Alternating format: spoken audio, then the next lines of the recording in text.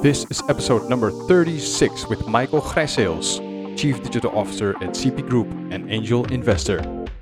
Welcome to the Masters of Cash Flow podcast. My name is Andrew Senduk, a former banker turned tech entrepreneur, and in each episode, I interview the movers and shakers of the venture capital and investment space in Southeast Asia, with the only goal to help you discover how to raise more capital, build better companies, and to give you a better understanding of the people behind the biggest funds in the region. Thank you so much for spending time with me today. Now let's get started. All right, beautiful people, welcome to a new day, a new episode, and I'm excited to sit across a Belgian now based in Singapore, actually always traveling back and forth between Singapore and Bangkok. Michael Gryseels, that's the correct way to pronounce it. We got introduced through Max Shukfaruk from Atlas. So Max, if you're listening, a big shout out to you. Thank you so much. I'm excited for today because Michael has been in the region for a very long time as well, has been kind of like witnessing how the tech industry evolved and is a very active angel investor. Michael, you've been doing a lot of different things, but I think a few things that I want to highlight.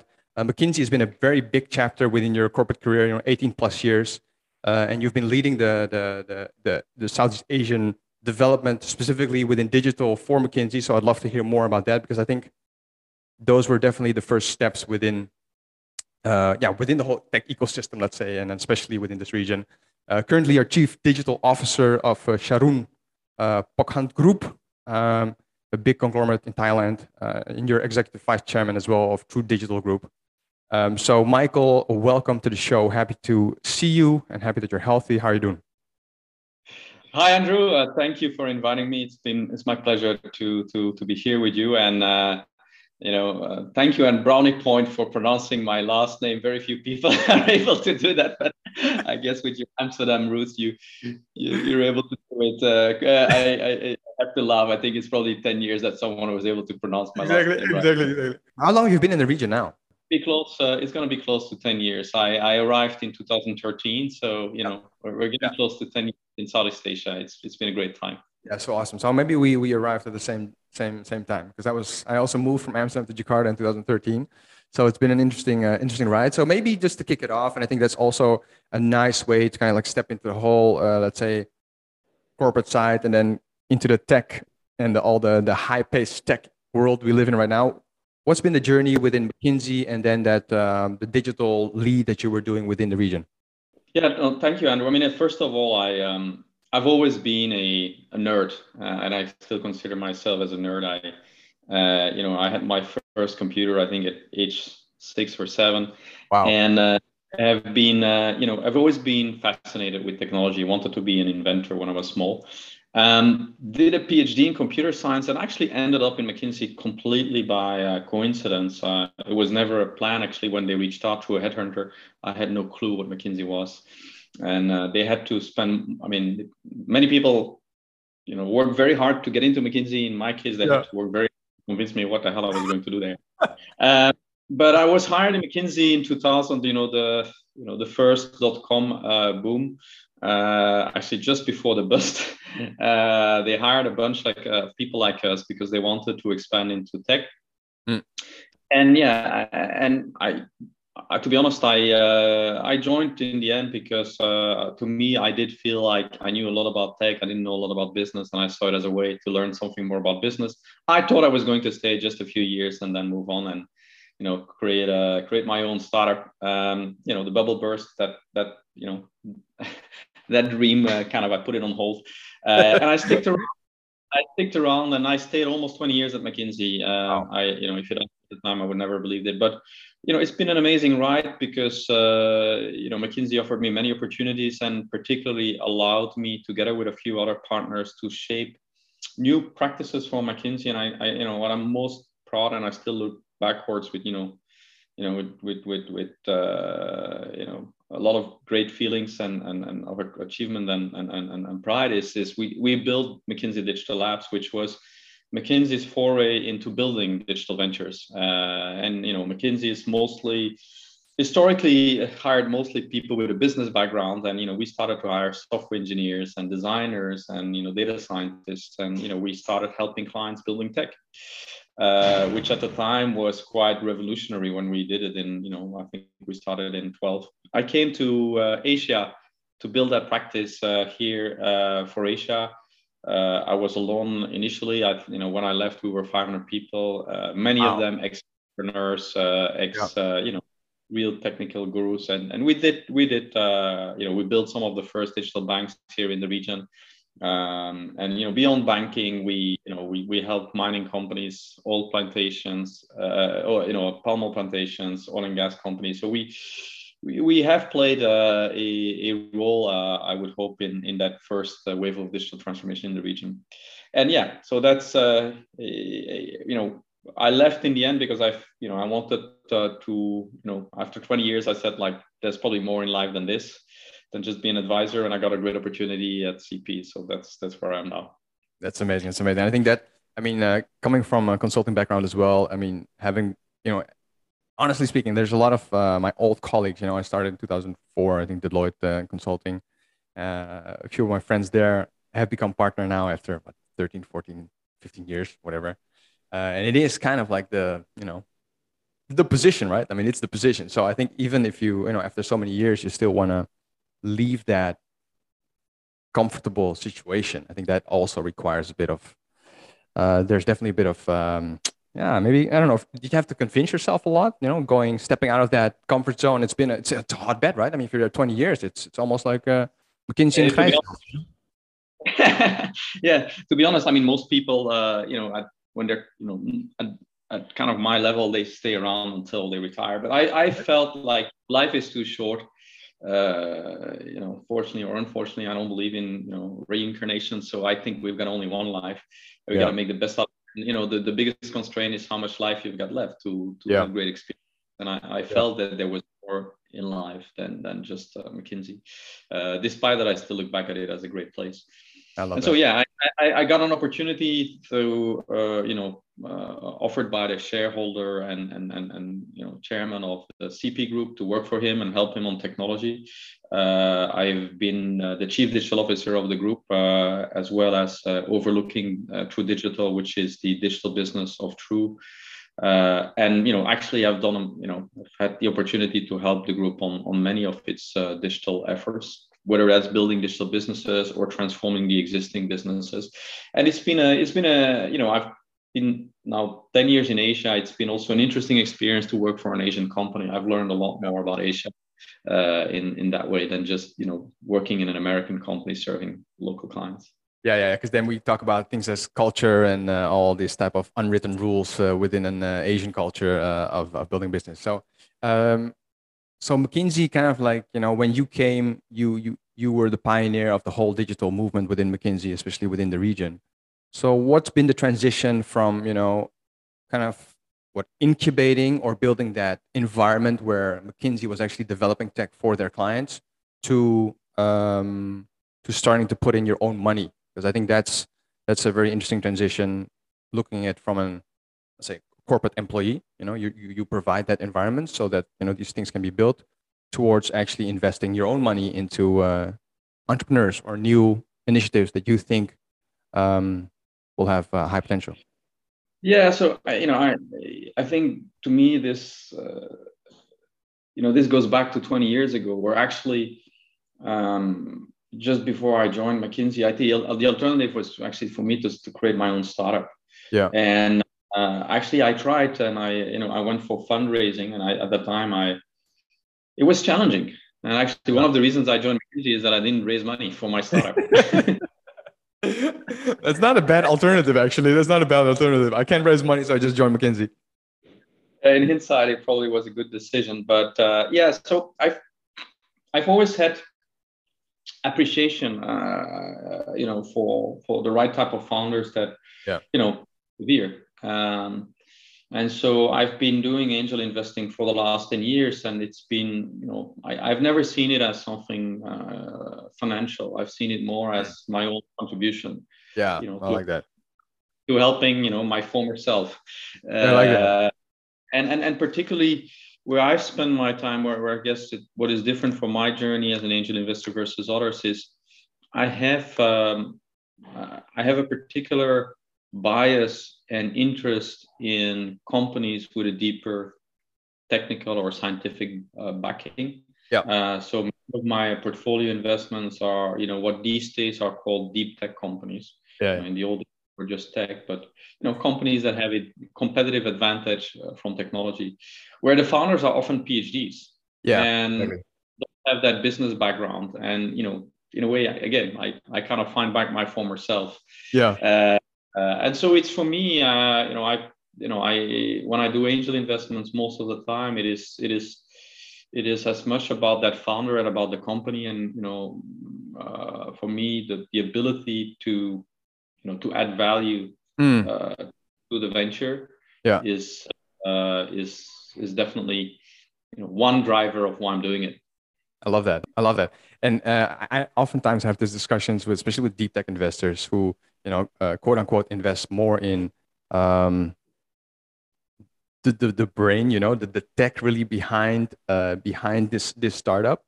And like you said, oftentimes our PhDs, our researchers, academic researchers, for example. But I always say that, a startup, there's always, I mean, at the end of the day, there's two roles, right? There's a builder and there's a seller. And oftentimes when we talk about tech, um, well, my question to you is, do you sometimes feel with these type of entrepreneurs who are, let's say, more theoretical, um, more academic, how they approach problems, is there a gap on the selling part, or works kind of like, what is there, because it's a different type of entrepreneur, I would say, but I would love to hear your thoughts. Like, are these different type of entrepreneurs, and is there a gap with the selling part? Because I think the building part and the thinking part is definitely covered, I assume. But where's the gap there with those type of entrepreneurs? Yeah, so I think it's a fair question. I think the I have two views on your question. I think any startup, whether it's actually deep tech or not, typically requires more than one person, and and I generally believe that more than one founder is actually better than just one founder. Yeah. It's difficult to find all the competencies to succeed in a startup in one single person. So I do, and many of my startups, I mean, those of the founders that are listening, they know that I do push on recruiting. I actually often play a role in recruiting, and not that I'm a headhunter, but I'll give them advice as to what should be the right team, and I'll go out of my way to help them to recruit people, Yeah. including interviewing and convincing people to join the startup. So that, I think, that's one part of it. So I think they need to be complemented. Secondly, I think for deep tech, um, because the proposition is itself typically technical, the Mm. founder and his conviction and passion is often, assuming he or she can articulate it well, are often the best selling vehicle. So they may not have commercial skills, but if they're able to articulate in a very passionate way what's Mm. unique about the product, they can sell. They may Yeah. not they may not know it's selling. But let's say at the end of the day, selling it is about persuasion, Yeah. and it's about articulating a value proposition that they're able to do. But Yeah. they need help. Of course, they need help. Yeah, yeah, yeah, yeah, yeah. And how does it work with? Because I think for any type of investor, whether it's angel or let's say institutional, I think pipeline is always the thing, right? We talk always about, like, how do you get the quality entrepreneurs, and I think when we talk about quality within deep tech, maybe that pipeline is even more specific, right? It's not your mainstream type of, oh, anyone who wants to start a business, like, come to my table. You're looking for a niche set of entrepreneurs that are really developing new technologies, whether it's I don't know, semiconductor or IoTs, or those type of things. And how do you make sure that you talk to the right people that fit your investment thesis? I think after a while, let's say deal flow is never. I mean, particularly not in the last years, has not been a problem. Mm. After a while, I mean, the reality is, and we should talk about Southeast Asia, but the Southeast Asia ecosystem, in my view, and I've lived in the US and in Europe, is still nascent, and Nascent. so it's a Yeah. it's a small world, and Yeah. frankly, I think I know all the VCs in Singapore that do either deep tech or B2B. Yeah. and I know all of the players, whether that's the governments, the universities, and they know me.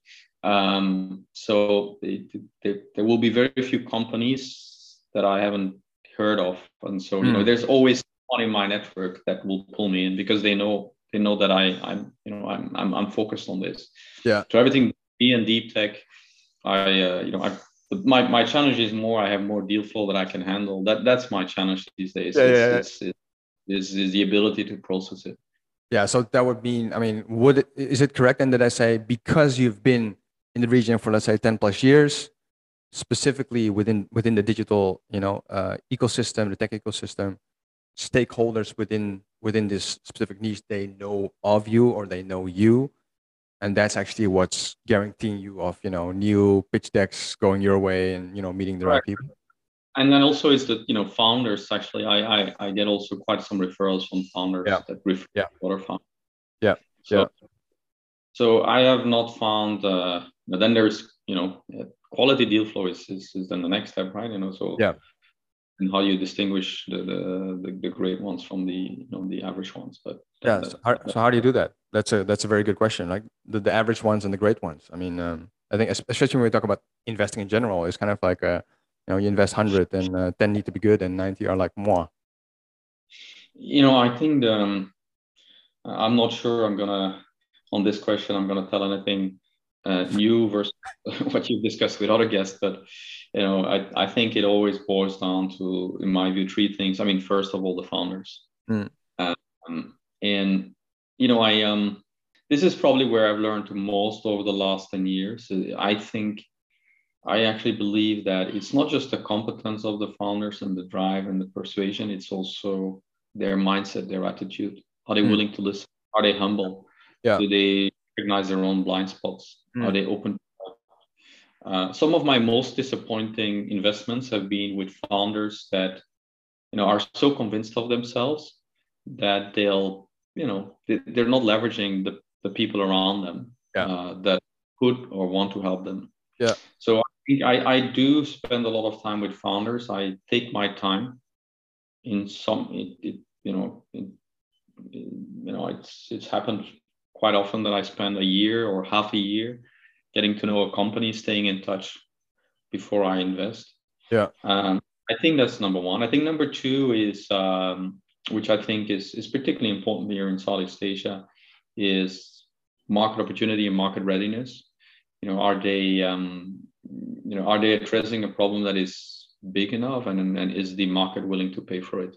Mm, um, and for some companies, Southeast Asia is simply not big enough, and they need yeah. to take a global. Yeah. And then I would say thirdly is it's the business model and competitive advantage. Is it going to be sustainable, or will someone be able to copy it, and Yeah. is the business model sound? Yeah. Yeah. um, Yeah, it's interesting, like business models and let's say financial models. The beautiful thing, and especially when we talk about angel investing, we talk about early stage. The beautiful thing about Excel is, of course, Excel will follow any model, any extrapolation that you put in the model, right? I'd say the one thing I mean, I'll tell you where I've not invested is there are business. I mean, let's say there are certain startups which have raised a significant amount of money without clarity on the business model, without unit economics that makes sense. And so for me, maybe that's where I'm kind of old school, or maybe too biased by my 20 years of McKinsey. I need to see where the money is going to come from. If Yeah. I don't believe in startups that just burn, Yeah. and future profits will come without knowing Yeah. where they'll come. Yeah. Also, yeah, I do spend more time on that than probably others. That is good. So what do you think about that? I mean, when you see nowadays, I mean, this is a discussion I often have, is that the market has changed, and as I know that in the last 10 years in Southeast Asia, the $100 million of Tokopedia was kind of like a tipping point for Southeast Asia, where SoftBank came in and big money came in to the region. Um, but nowadays, these rounds are getting pretty pumped up, right? Pretty crazy. I was just reading, like, I think it's seed round, or they now call it like a pre-seed round. But a pre-seed round could be like $15 million, right? So what are your thoughts? What are your thoughts about because again, pre-seed round $50 million. That means like pre-seed post-money valuation is going to be like $50 million. Again, I'll give you two views. I mean, I think, let's say I'll give you the secular, longer term view, and then I'll give you the, I think what is happening right now. I think from a secular long-term perspective, I believe it makes sense for Southeast Asia to get more capital. Mm. I'm not the first one to say this. I mean, others have done interesting analysis on this, but Southeast Asia is somewhere, 10, 15 years behind from a, venture capital perspective to China, probably 10 years behind India. And if you look at those two markets, there has been a certain trend, right? And, if you look also in Southeast Asia, that there is, I think right now, a pretty robust Series A, Series B funding, Series C and Series D. Yes, you get the SoftBanks and the Temasics and, a few like that, but still, I think, so I believe that the region, that's where, it's still, the region is still maturing. And I think larger, particularly in later rounds, larger rounds. I mean, yes, there have been some companies that have been able to raise from the likes of SoftBank and the like, but there's too few of them. And I think I hope that institutional investors, including institutional investors from US and Europe, will pay more attention to Southeast Asia. And I believe that the listings of C and Grab, etc., will help. Because investors will realize that they can't just wait for those companies to be public to benefit from the growth here. And I believe also from a number of other factors, whether that's geopolitical or so, I think Southeast Asia presents interesting exposure to emerging markets without some of the complexity that China has today. So I believe it makes sense that we'll see larger rounds. Then there's, your second question, do it, 15 million pre-seed rounds, does that make sense? I think there is some inflation, particularly in certain markets, like the one you're in, that is, at least for me, difficult to fully understand. And it does make me feel a little bit, like 1999, which, and, I'm old enough to have that memory. And I've seen one bubble collapse, and I do think there's a flood of cheap capital. There's also some uneducated capital being invested, and that makes it harder to it makes it harder to kind of find the right opportunities, because some of those early stage valuations, in my view, don't make sense anymore. And I would also just caution for those that are too enthusiastic about that, is times can change quickly. And I definitely believe that this year there might be corrections, with interest rates going up in the US, we might see corrections in public markets, which will have impact private markets as well. To the founders out there, I would say raise while you can.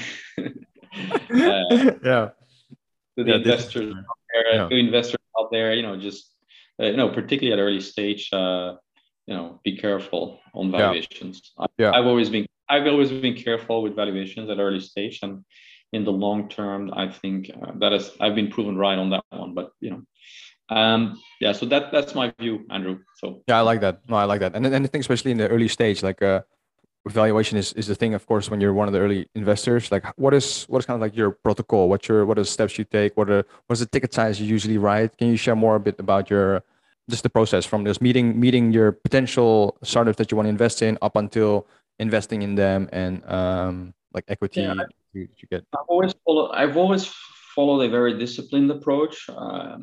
So I have like I never make. I mean, I've made some big bets maybe in the distant past where I've learned the hard way. But my approach in the last at least 5 years has been to be quite disciplined, and at least on equity, never write a check more than 100K, and then rather invest again. So I actually believe that the best investments that you do are follow-on investments, and there's been companies. There's one company where I followed up in at least 4 rounds. Wow. And so I rather expand my position over time than make a too big bet early on. Yeah. I think you learn a lot from, you learn, I mean, you are more educated once you've been invested for 1 year in a company than, any type of due diligence that you can do. Yeah. And so I try to restrain myself and not put in too much in the first round, and keep some money later on. Then in some cases I've done syndicates. I've even done venture debt syndicates. Where we pool money from different investors. Yeah. There, obviously the check sizes can be much larger. Yeah. Yeah. But and DD wise, like okay, so you say it's max 100K. What about how does your DD look like? I mean, early stage again, early stage. There's not a whole data room, I mean, yeah, maybe there is, but it's going to be a small one, right?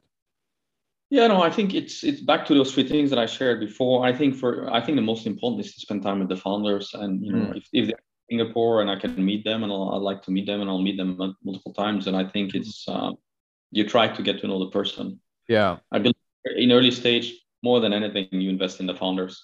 Yeah. Yeah. Like giving them personally money. So I Yeah. think it's about to know them, and is there a scientific approach to that? I don't think so. I think it's more intuition, and you just test them out. You see how they react to questions. Yeah. Yeah. Sometimes you ask references. You speak to people that know them for longer.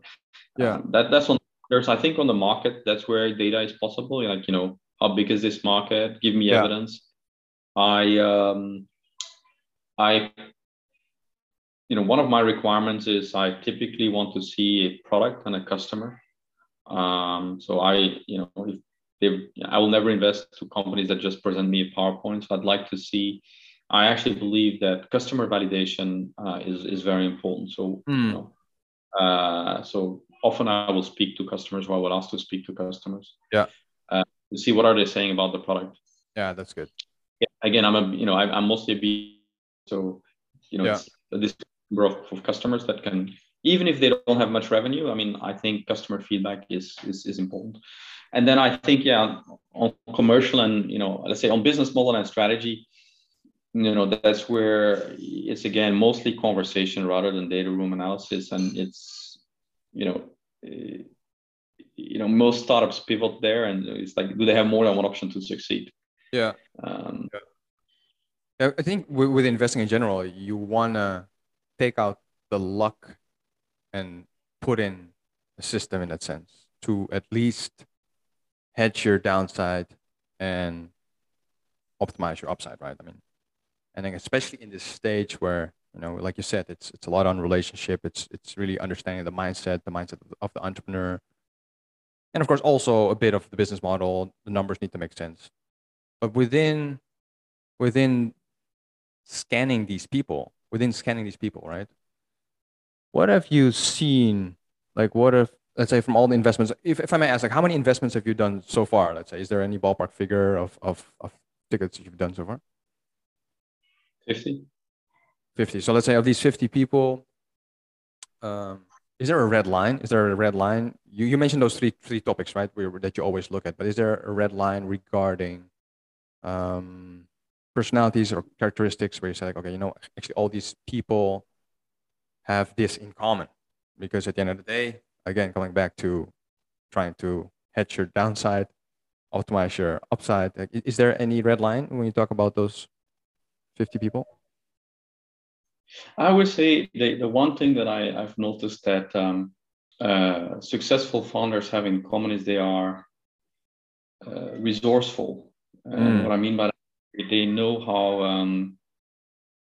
a startup always will have a small team, will always have gaps. They know how to leverage others. Yeah. They leverage more than their company. They leverage their investors, their network, their stakeholders, the government. Those that are good at that have an above average chance of succeeding. Yeah. So that's one. I think second is, hard work matters.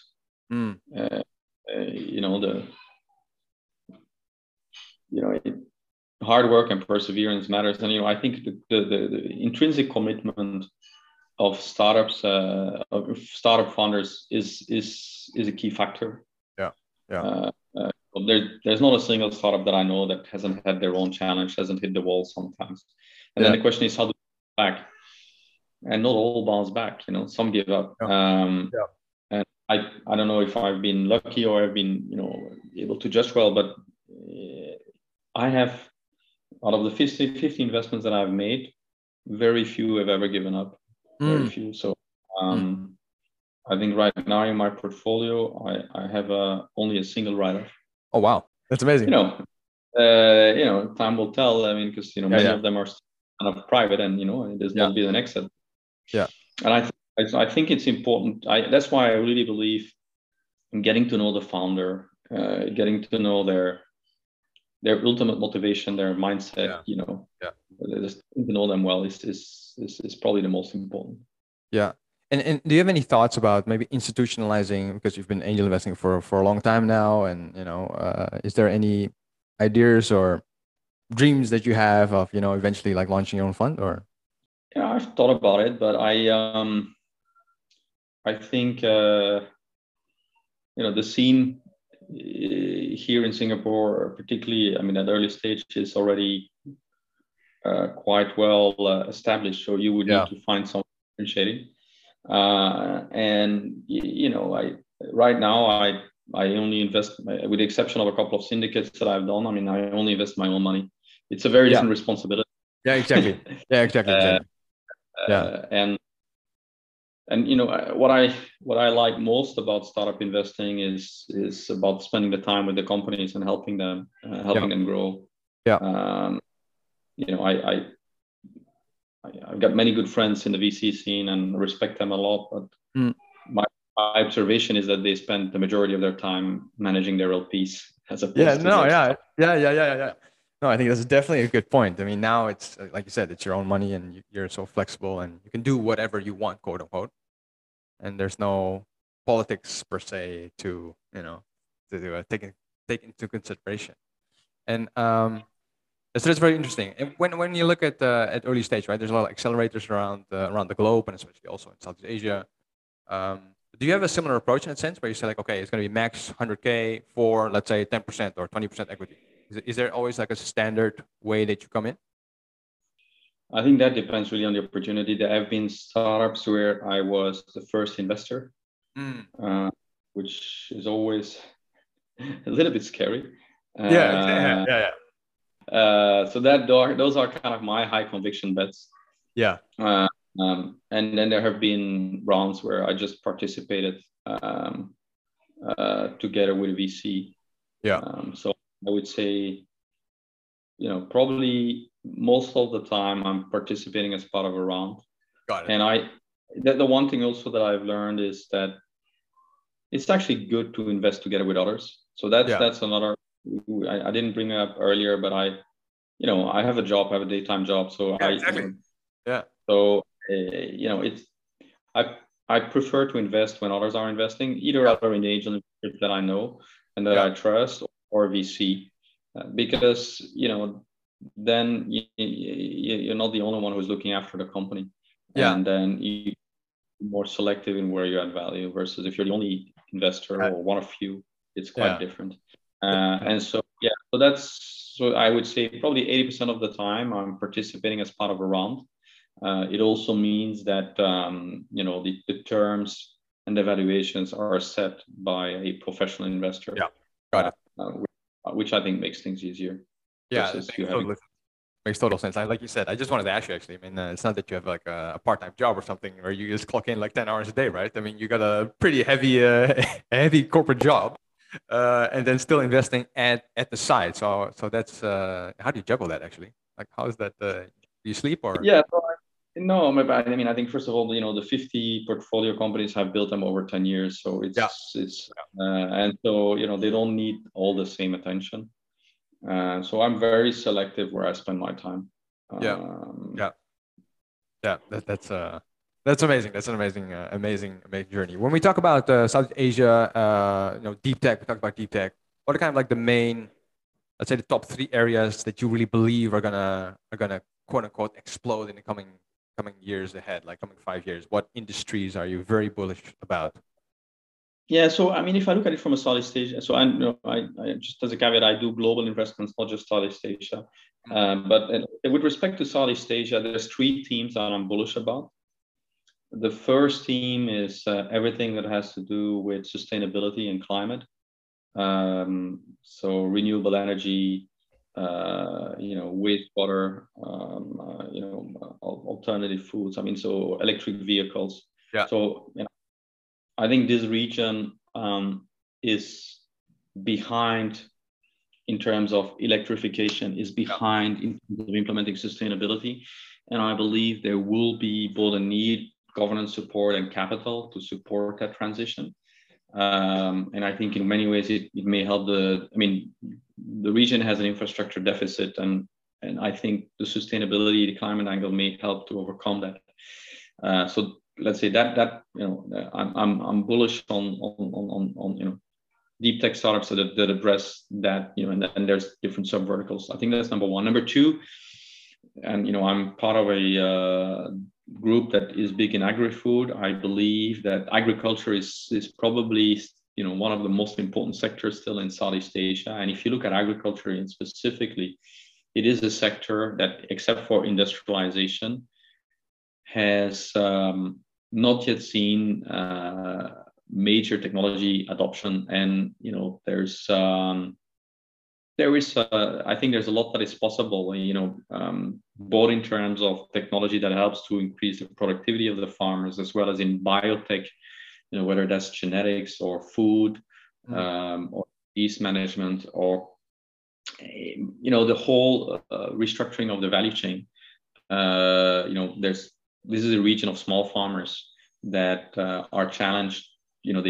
They sell their, whether they are chicken farmers or shrimp farmers, they'll sell their food to many of the intermediaries, and there's a lot of money that is lost in that value chain. So I think getting them more, giving them more fair access to global supply chains, giving them more access to financing, that's where technology can help. Just this week, I think the 100 million round of e-fishery was announced. I'm not an investor in e-fishery, but I think it's a great demonstration of the potential of agtech for this region. And if you think about e-fishery, it's shrimp Indonesia, right? So it's probably not. They're probably not even touching 1% of agriculture in Southeast Asia. So I'm quite bullish about agtech in the broad sense, and the combination of agtech, fintech, marketplace. If you think fintech and marketplace have had their applications in other sectors, you combine that with agriculture, I think that's a very powerful recipe. So I think we will see more companies like eFishery in the next coming years. And then I would say that the third domain is, health, because I believe this is a region that, where again, just historically the health infrastructure is not as developed as it is in other regions, and technology can help.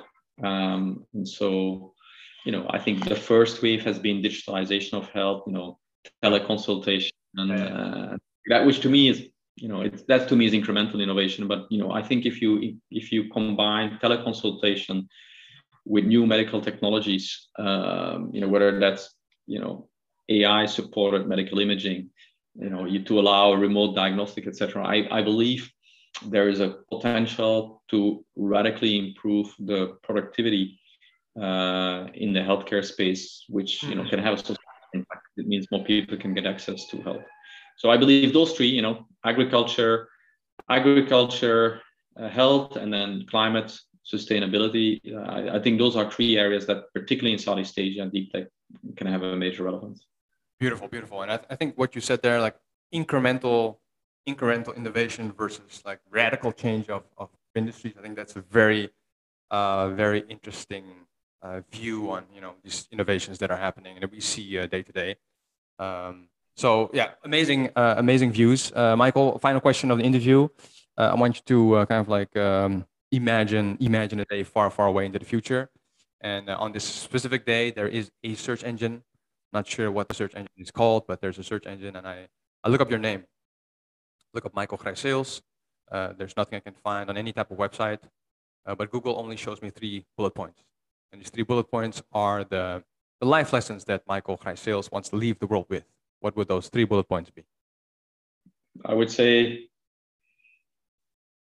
be happy, be honest, help others. And it may sound very simple, but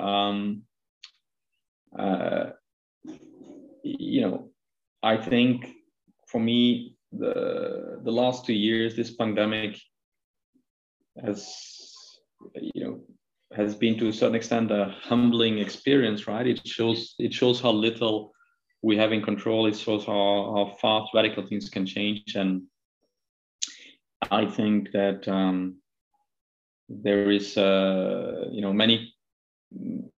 many people, many companies are in pursuit of corporate success, individual success, etc. At the end of the day, life is short. And I believe in having a perspective, half glass, half full perspective of what you have, and be happy with whatever situation you're in. And I think second, I do believe personally that integrity, responsibility, those kind of things, and whether you're a corporate leader, whether you're an investor, whether you're a founder, I think those things matter. I think we will. There's always shortcuts, but I believe that the people that take the shortcuts in the end, may not get where they expect to be. And then I think finally, again, I believe that I've had a wonderful corporate career and hope I can still achieve a lot. But I'm in the phase of my life where I'm looking to contribute back, and I find it more important that to be helpful to others and give back at this point, and I hope that will be recognized. I love that. Great way to end the interview. But these 3 points usually they always sound so straightforward, but I think these are the most beautiful things. And like you said, these last 2 years have made us aware of, and maybe that we should be more intentional with these things, right? So I think that's beautiful, Michael. Thank you so much. Really appreciate our conversation. Thank you so much for sharing. And I'm convinced that this conversation is going to help a lot of other people. So I hope to see you soon. Thank you, Andrew, for having me. It was a pleasure to be on your show. Bye-bye. Thank you so much for listening to the Masters of Cash Flow podcast. If you found this episode valuable, I'd really appreciate it if you can leave a rating and review, and I look forward to seeing you in the next episode.